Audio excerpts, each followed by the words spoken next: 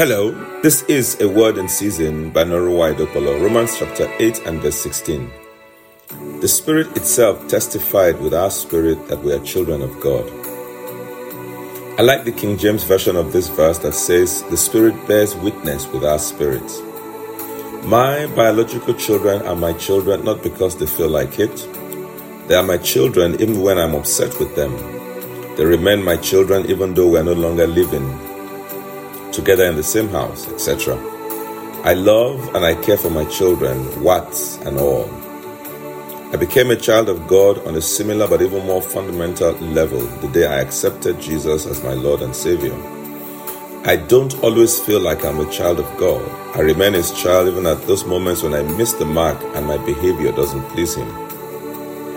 Jesus loves me, and I know this not only in my head but also in my heart and in my spirit, because I have the witness of the Holy Spirit.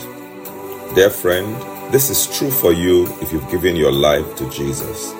You are His child, you can call Him Abba Father, and He loves you. Not because you feel like it, not because your head says so, but because that is what the Word of God says. Shall we pray? I'd like you to say, Gracious Father, thank you for loving me. Dear Holy Spirit, please help me to ever remain conscious that you love me just the way I am. Thank you, Father. In Jesus' mighty name we pray.